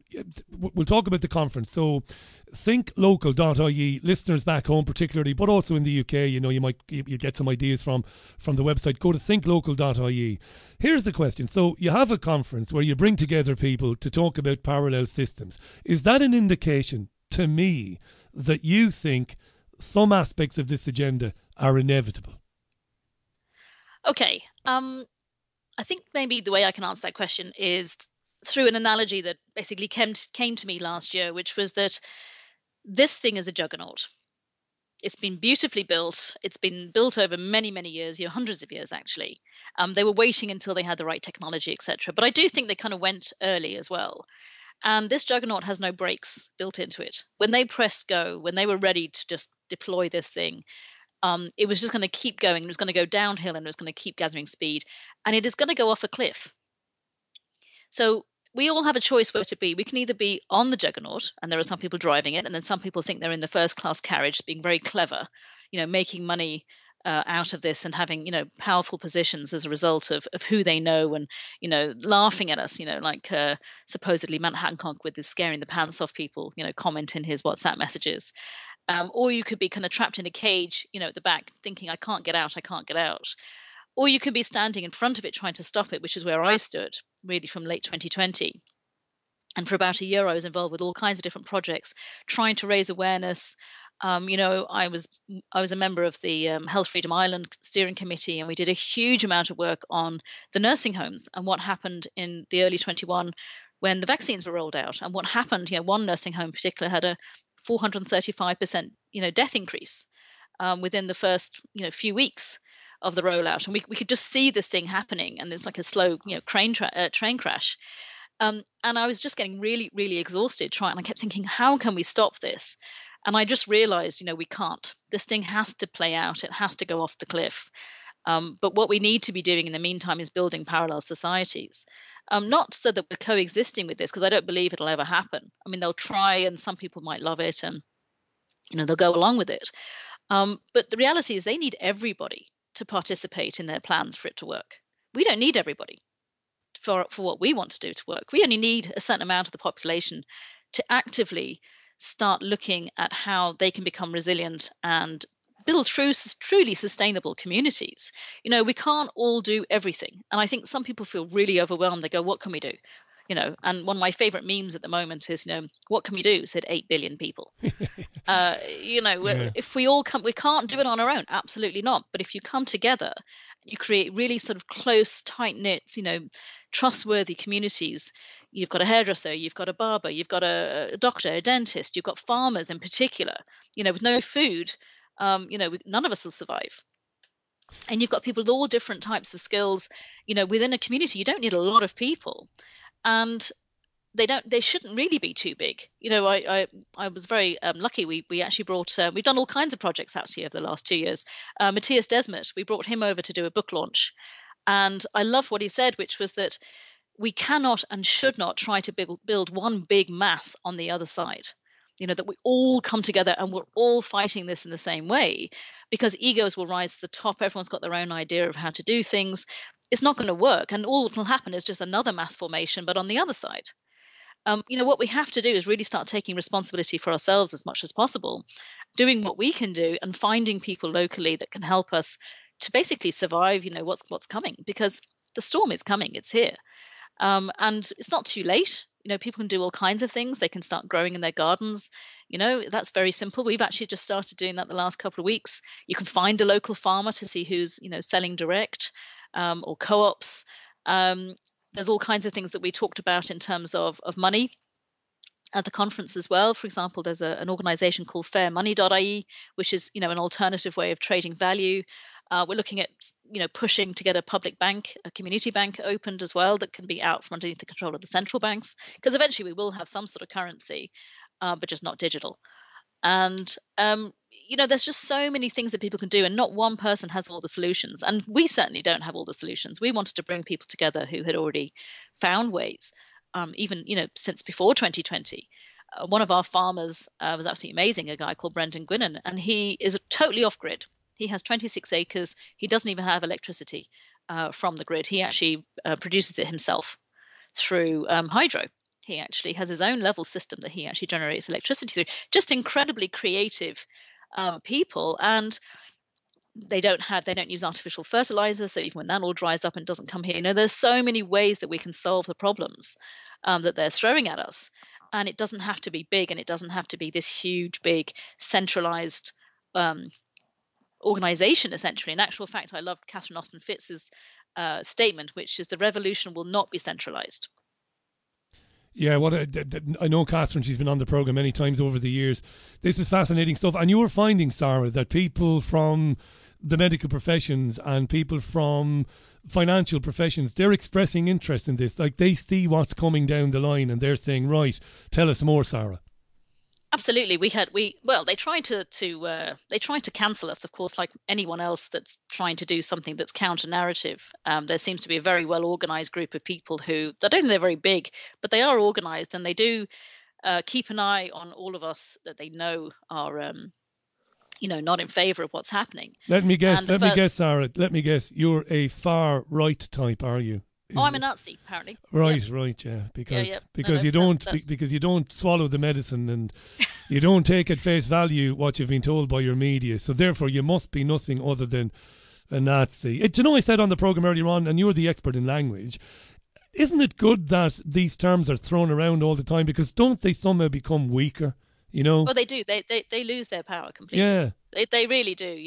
Conspiracy theorists. I know that in 2020, I live in a small town in Ireland, and you know what that's like. Everyone kind of, knows everybody. Yeah. And I didn't wear a mask, and I kept thinking, they're all going to think I'm completely bonkers. And, I run a business where I help people and I work with kids and all kinds of stuff. So, I was worried, but I kept thinking I'm more worried that if I do wear one, and then when it all comes out that this is all rubbish, that they'll look at me and have a worse opinion, actually, from that point of view. So I was kind of really forward thinking at the time. And also some days I thought, just wear one and just kind of not have to face the hassle of the little fat supermarket security guy kind of waddling after me, trying to get me to wear one. But I kept thinking, no, this is really, really important. And just sort of standing up and just standing in your own shoes and just in your own integrity was really, really important for me to do for 2 years. But again, that's okay to do on your own, but you really do need the community around you. But yeah, the name calling, I'm sure that I was called every name under the sun, and I was accused because I went to a rally in September 2020 by one of the local business owners that I was going to be responsible for people dying because I stood outside of Dublin, outside the customs house in Dublin. And they knew that. The thing is, many of them believed it. And again, you've done a great job. I've been looking at some of your interviews online in preparation for today. I properly prepare me, Sarah. There's no messing around on this programme. But you get why so many of our friends and neighbours. I went to school with they're men and women now, St. Paul's Community College. And many of these people did far better than I did academically. And they went on to have great jobs. And yet they've absolutely fallen for this. I came across a tweet today from, I can't mention him, it would be terribly wrong, from an old school pal from 6th year St. Paul's. He went on to do a really good leaving cert, went into the law. And he was talking in a tweet recently about he was looking forward to digital IDs and stuff. That this is a good idea. Yeah, I think people think this is progress and they don't realize that in actual fact we're going back to a feudal system, only this time it's digital. They really, it's the convenience. We've been seduced, haven't we? We've all been seduced, by easier, quicker, more convenient, no hassle. But what they want us to be fat, lazy and stupid. That's exactly what they want. They want us to be, can't be bothered. I was listening to Sandy's interview and she was talking about the whole digital ID in the UK and how, the government has this, I can't remember what it's called, when it's on the government website and you can go and you can basically download the form and you can fill it all in and you send it to your MP. And she said it would take at least 2 hours to fill this form in terms of pushback against the digital ID. And she said, the reality is people are still working. They've got, full-time jobs, kids, etc. So they're making it as difficult as possible. But, our freedom is worth fighting absolutely tooth and nail for, and it's not easy. It's not easy to stand up, and especially, in Ireland, I think we have a pandemic of what will people think? I think it's social death that people are more afraid of than anything else. I can't remember the name. It was in Stanford. The experiments where people were encouraged to give people electric shocks. You'll know this. The Milgram experiment. Well, thank you. The Milgram. Thanks for that. It escaped my mind completely there. But we haven't seen it as drastic as that. But we've seen people. I'm here in Salford, and I've lived in Manchester as well. We knew people around here who were phoning up the police to say that their neighbours had too many people over. Imagine that. I think Matthias Desmond's book, The Psychology of Totalitarianism, is really a very important read, because it really helps to understand how is it. Everyone's asking the question: how are they not seeing this? How are some people still not connecting dots? How are people so they went from being very distrustful of politicians to now they believe the politicians has their absolute best interest at heart. And especially here in Ireland, when we have barely elected politicians, we've got a coalition. So there's no opposition whatsoever. Tell me this. Sarah Haboubi is our guest, by the way. We've been talking about solutions, and she's involved in Think Local. Go to thinklocal.ie, bringing together people from all different types of backgrounds, all areas of expertise, to build communities, to build parallel systems, to make the current paradigm obsolete, to help people navigate this, because, as Sarah said, it is a bit of a juggernaut. A lot of this is going to happen. I've said this myself on the programme in the last year or so, and I've taken a little bit of flack, but I don't mind. I've got thick skin.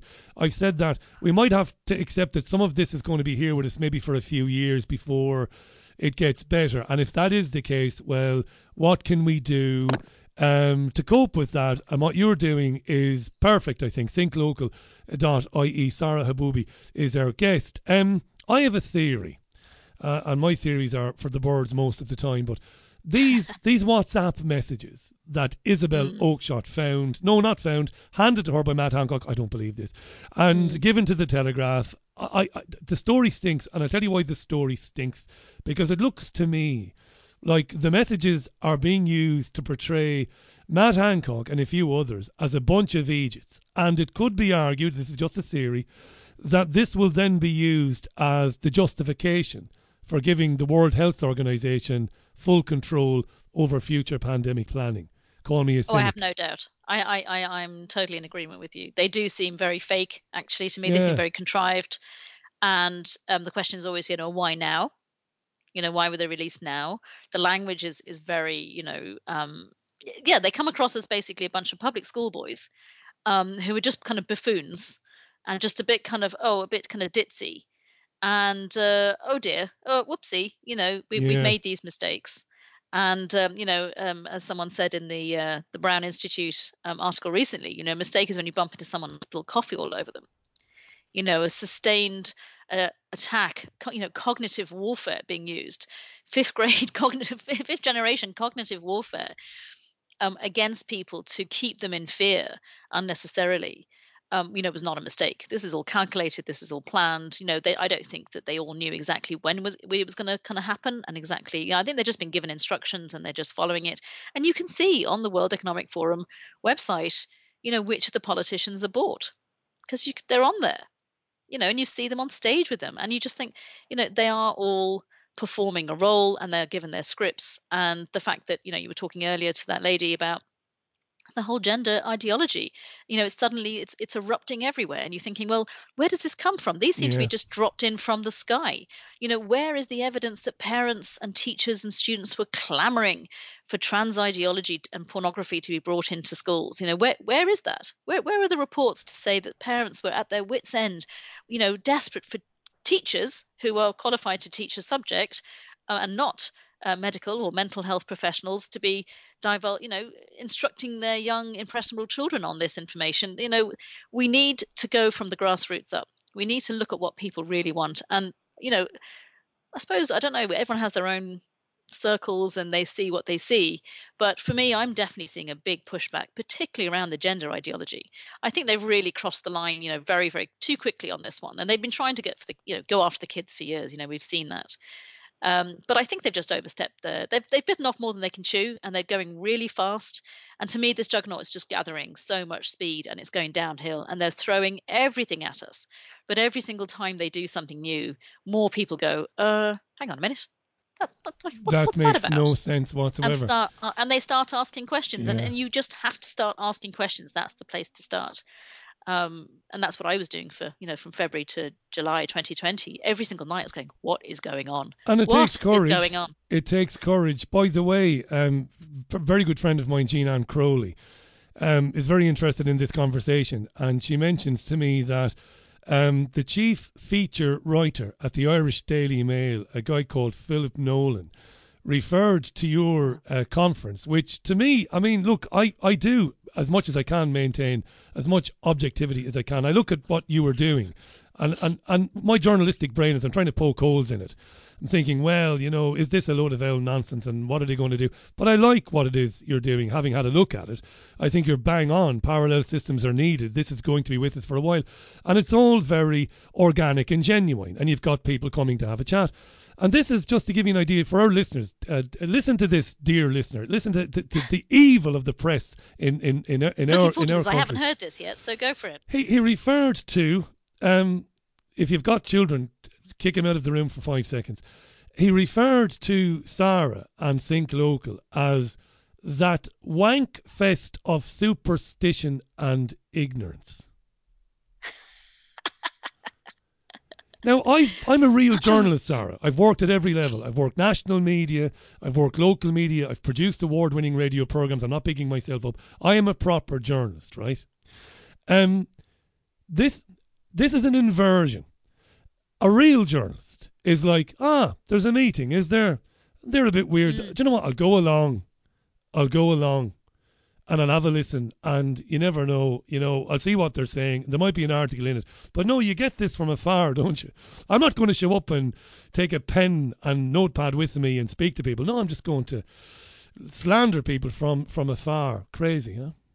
Yeah, I love it. That's hilarious. And it's because they're literally just projecting themselves. Like every single thing they accuse us of is actually what they're doing.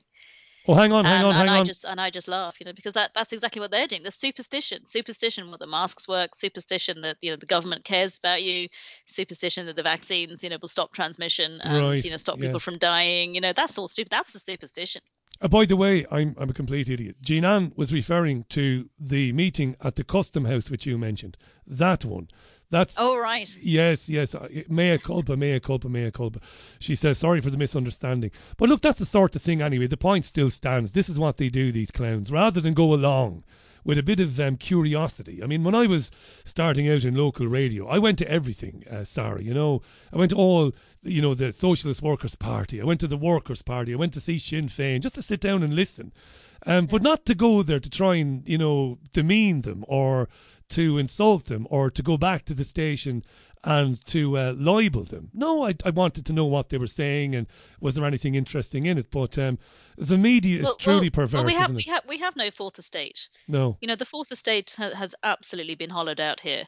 RTE is, I had to just switch off, every mainstream channel, in September 2020 for my mental health. Because it's very hard to not be impacted when you're hearing what they're saying, and the level of fear porn that was still being pumped out, months and months later. And, even, recently I was walking through town and I could see a couple of my friends. One was driving through town with her little daughter. Both of them had masks on, and I feel so angry and I feel so, upset for, especially the children. I have two, and this has really impacted them. We've had to completely change our life to be able to protect them in whatever way we could from this. But it's not easy. It's really not easy. And we just have to keep going. As, when you find yourself going through hell, you just keep going. And I think, our resilience in the fact that we got cancelled twice by the hotels for the conference, really showed that this is, that we're over the target. We are the target because we're over the target. Amen. It tells you. It actually fueled us. It actually made us more determined to run it. And it actually, at the conference, we explained to people what had happened, because obviously we had to keep the final venue actually secret until this is like, the 1600s, the penal laws, having to have a secret mass away from, the British. Having to have hedge schools. I mean, we really are back to that time. And I'm very disappointed that here in Ireland, so many of the Irish people are not seeing the parallels, that they've bought into this hook, line and sinker. It's back to the NLP again, isn't it? Sarah Haboubi is our guest, thinklocal.ie. Can I ask, you don't have to answer if you don't want to. It might not that it might be sore, but it might stir up, some bad memories. I mean, you mentioned looking after the children. Were there any specific measures that you took to kind of shield the children from the dangerous rhetoric that was being thrown around? Hug Granny and you could kill her. I took my older son out of school. Did you now? So he had attended an online school, and he's actually just finishing, and he'll be heading off to university in September. And very proud of him. And he's really, he's very dedicated and passionate about what he wants to do, and very ambitious. And it wasn't easy. We had lots of different, trials and tribulations. We tried this and we tried that, and but he could not breathe with the mask on. And I tried to get an exemption and couldn't get an exemption. And he said he was sticking his head under the desk to get a breath, and then coming back up again, and he was feeling dizzy and he couldn't answer the questions, and he had to sanitize his hands, which were destroying his hands. And after 4.5 days, I said, I'm done. Well done, I'm not putting you through this. That I won't wear one, and if we can't get you, an exemption. And he didn't really want an exemption. He wanted everyone to be not wearing them. He didn't want to stick out like a sore thumb. He didn't want to have to face the kind of, bullying that would go along with that. People kind of calling him names. This is not his battle. He was really young at the time. And my younger son was in primary school, so it wasn't as big a deal. But his education was really, the teachers, I was wondering what on earth they were doing, because we would get a list of what they had to do on a Monday morning, emailed in, and then no further contact until the following Monday. And I just thought, wow, this is really showing. And I'm sure there are some great teachers out there, because I know them, and I have friends who are teachers. But I just thought, and in general, the teachers let us down, the doctors let us down, the nurses let us down. All of these people, should have known better. And they were so afraid of putting their head above the parapet that they were willing to sacrifice our children. And that is unforgivable. It is unforgivable. And we're seeing it again now with the PSHE education materials in British schools. It seems that teachers some anyway, seem to be reluctant to put their hands up and say, this is grooming, I will not participate in it, because they fear the avalanche of abuse. You are homophobic, you are terrible, you're a bigot, and maybe you shouldn't be working. Full stop. Cancel culture. Again, these things, I was warned about these things back in 2009. I didn't believe it until the mid part of the last decade, when this programme began back in 2014, I started to see it for myself, what was going on. The idea that you could be destroyed financially, that your career could be ended, all because you have an opinion. Here we are. Mm-hmm. Yeah. And the thing is, it's really interesting, because it's actually, and I know you've interviewed her as well, which is Melissa Chimay, and she did a talk the other night, and she said it as well when I interviewed her, which is, people who are good tend to be passively good, whereas people who are evil tend to be actively evil, and it's time for us to be actively good, and to really put that kind of goodness and that community spirit, together, and to say no, and to just stand our ground. And, I'd love to, teach people how to flatten the fear, because there's only one certainty in life, is that none of us are going to get out of this alive. No. It's what we do between now and our last breath that counts. It's not being safe and hidden behind, a locked door or a mask or the internet, being able to be these keyboard warriors who are going out there, denigrating people. And they don't have the courage. I mean, interesting enough, of course, no one actually turned up to the event. Well, we were very clever also how we how we got people there. But if they had had an ounce of intellect of any kind, or creativity or intelligence, they could have found it. And maybe they did, but they don't have the courage. They don't have the guts, because they're not really driven by their convictions. It's a mental, illness that they have, kind of screeching and screaming at people and yelling names at them. And they never actually answer any questions, and they never provide any evidence. They just revert to name calling. And that the minute name calling has been, involved in their so-called discussion or their debate or their argument, that it's hollow. Game over. They're a meaningless mass, of people. They're empty at the end of the day. Here's a question for you now. Before I ask you this, though, because it is a little bit of kind of a sideline, but go to thinklocal.ie, building parallel systems to make the current globalist system obsolete. Real solutions. Follow Sarah on Twitter. It's at Sarah Haboubi. That's Haboubi, at Sarah Haboubi. You'll find her very quickly if you put her into any search engine. Give her a follow there. Look, because I've been doing this for years, when I say doing this, I mean listening to people. I'm not a researcher. Well, I do research, but it's usually on my guests and who they are. But the actual information is researched by others, as I mentioned some names earlier on, and people like you. It is apparent to me, and I should say it could be argued, because that's the right way to phrase this, that there are no political opponents to this overseas. I do not believe that the Russian President Vladimir Putin, even though Russia has a historic, I believe, legitimate grievance against the West because of promises made at the end of the Cold War that NATO wouldn't keep encroaching on Russian territory. All of that is true, but I do not believe the Russian President is in any way an opponent of what's happening. And if he's not controlled by the same people who control Boris Johnson, Rishi Sunak and Leo Varadkar, he is controlled by other entities, and I mean people, who are working to the same totalitarian goal. That's what I believe, and I get hammered for it because, Vladimir Putin, look what they're doing to him. What do you think on that? Ooh. I think that the whole thing is very nuanced. I think that, again, they've just divided us. Either you're with Putin or you're with Zelensky. Yeah. And the reality is you can be with neither of them. You can understand that, that area in particular has a very long history. Yes. That is very complex and it's not simple. And I think the fact that they are throwing billions and billions of, our taxes and, America and, wherever else in the world, at Zelensky to fight this, proxy war, essentially. It does make me suspicious. I think that if you look at what the BRICS countries are doing, which is to, have gold-backed, some sort of gold-backed currency with a basket of commodities and real value, that they do seem to be looking at a multipolar system rather than a unipolar system.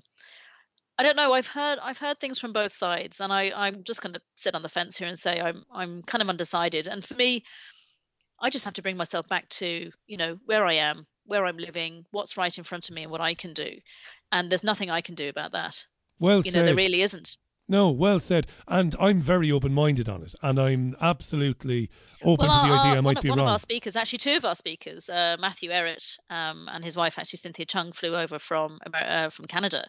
And they are part of the Canadian Patriot website, and they're the editors and producers, and they also have the Rising Tide Foundation, and also Alex Craner, who is has written books about. Well, he's a hedge fund manager, and he's written. Well, all his bios are actually on the website. If you actually look at the thinklocal.ie, you can see who our speakers were, and lots of their podcasts and interviews that they've done have talked about. The BRICS countries and the multipolar approach and what could be happening. And again, it's not black and white. And I'd be very reluctant to kind of go down that road because I could just say something that then just negates everything else that I've said. Oh yeah, well look, on this program you couldn't, because I like to believe our listeners are fully understanding of the fact that there are no binary choices. There are no absolutes. And listen, exactly. to finish on that thread, the best, I brought this up with Dr. Paul Craig Roberts, former US Assistant Treasury Secretary under Reagan. And I said to Paul, and Paul is very supportive of what Vladimir Putin is doing. He says Putin is backed into a corner. He can't do anything else other than what he is doing. And Paul lays the blame squarely at Washington, D.C. and at London. But when I put it to Paul that they might all be working for whatever technocratic agenda might be coming down the line, Paul was brilliant and very sage. He's an octogenarian, Paul, very wise. He said, Richie, if you're right, we're screwed. It's as simple as that. Just leave it as that. Well, and he doesn't agree with me. He doesn't agree. Yeah, I mean, I think that's a very good point, Yeah. And we don't want to be all doom and gloom either, just to go, God, if anyone is in that kind of position of power, then they are, yes, or they're all on the same side. I mean, I think the only argument I may have that they're all on the same side is that if that was true, then this would all be done. I think it'd be done. I don't think they'd be going through the farce of the Ukraine war. I don't think they would need to. I think it would just just kind of happen. And I do think that when you look at the Minsk agreement and things like that, that were completely disregarded, it was like a holding place, until they could get Ukraine into NATO. You're thinking, hang on a minute, but all the world's a stage. Oh, the world is a stage. Sarah Haboubi is our guest. We've got about 5 minutes left on this. Time has absolutely flown by. Listeners are asking me about, it's hilarious in one sense. I mean, what you described, I mean, you know, going back to the penal times, the masses, you having to release details of where you're meeting at the very last minute. I mean, it brings back some memories. A few years back, David Icke was due to speak at Old Trafford. You won't know this. And a lot of tickets were sold, and on the morning of the event, Old Trafford cancelled and said, get out. Now, there were hundreds of people coming from all over the country and from overseas, and in the end we managed to get a venue. But you've been through this yourself, and the reason I mention this is because people are asking me, what about local conferences in the very near future? Is there any news on where people can actually meet up with you, Sarah, and others? And what about this movement happening here in the UK? Yeah, absolutely. I mean, we had representatives from the World Council for Health and from Children's Health Defence were at the conference as well. And World Council for Health have actually set up a platform called Source, SOURCE. And that is, again, it's a decentralized system to find your local suppliers, healthcare, whatever you need. It's to start getting people signing up to, and to create this as a really big platform so that it's lots and lots of nodes rather than one system. It's all, to do with where you are. And we launched that over here as well. So they could actually have the Irish suppliers and services can actually sign up to that as well. If people actually could help us out, it would be great. So we've posted the recordings of the conference on the website, and it's for a very small fee. And the reason being is that we are actually raising funds to do another event in the summer. We've actually got 2 events because I was also involved in the health conference last year where we brought Robert Malone and Ryan Cole and Kat Lindley and Richard Urso and Molly James and Mary Bowden. So I can't remember all of them now, but it was about 10, 11 doctors, Tess Laurie. And again, we had to do all that in secret, and we brought them over, and that was the beginning, really, of kind of people sort of demanding more. Kept saying, when are you going to do something else? When are you going to do something else?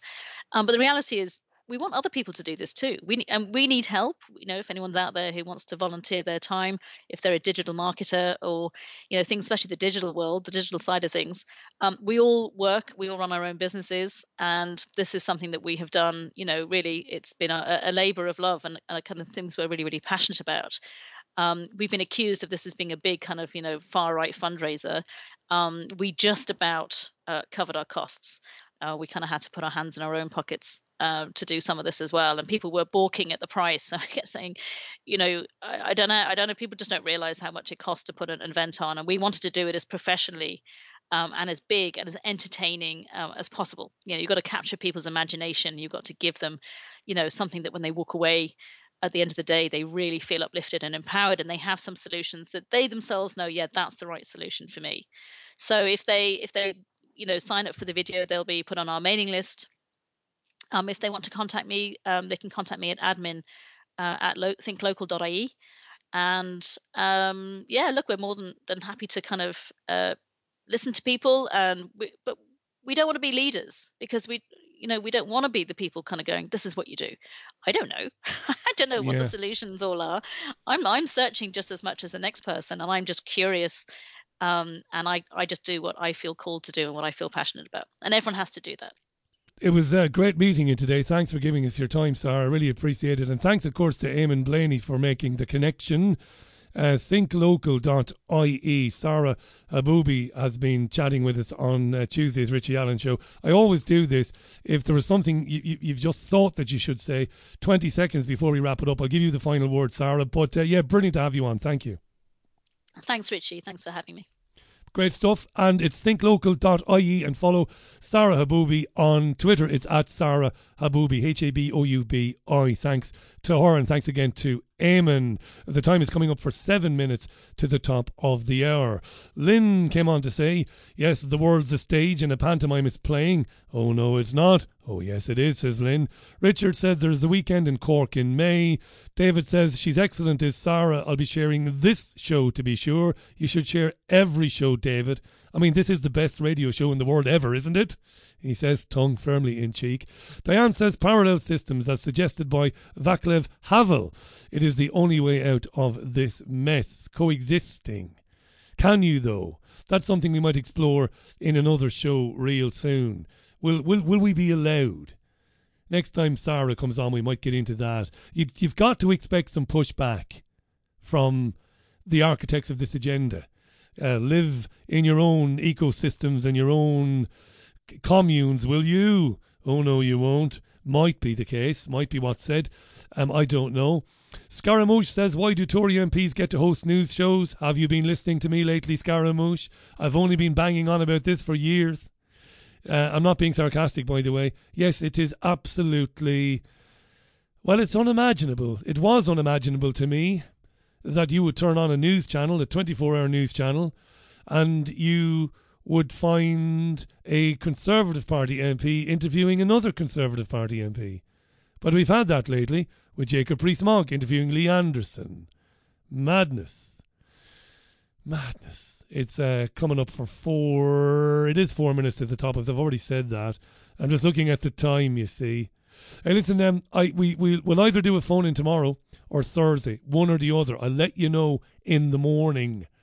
So do check out checkrichieallen.co.uk first thing tomorrow, and I'll let you know.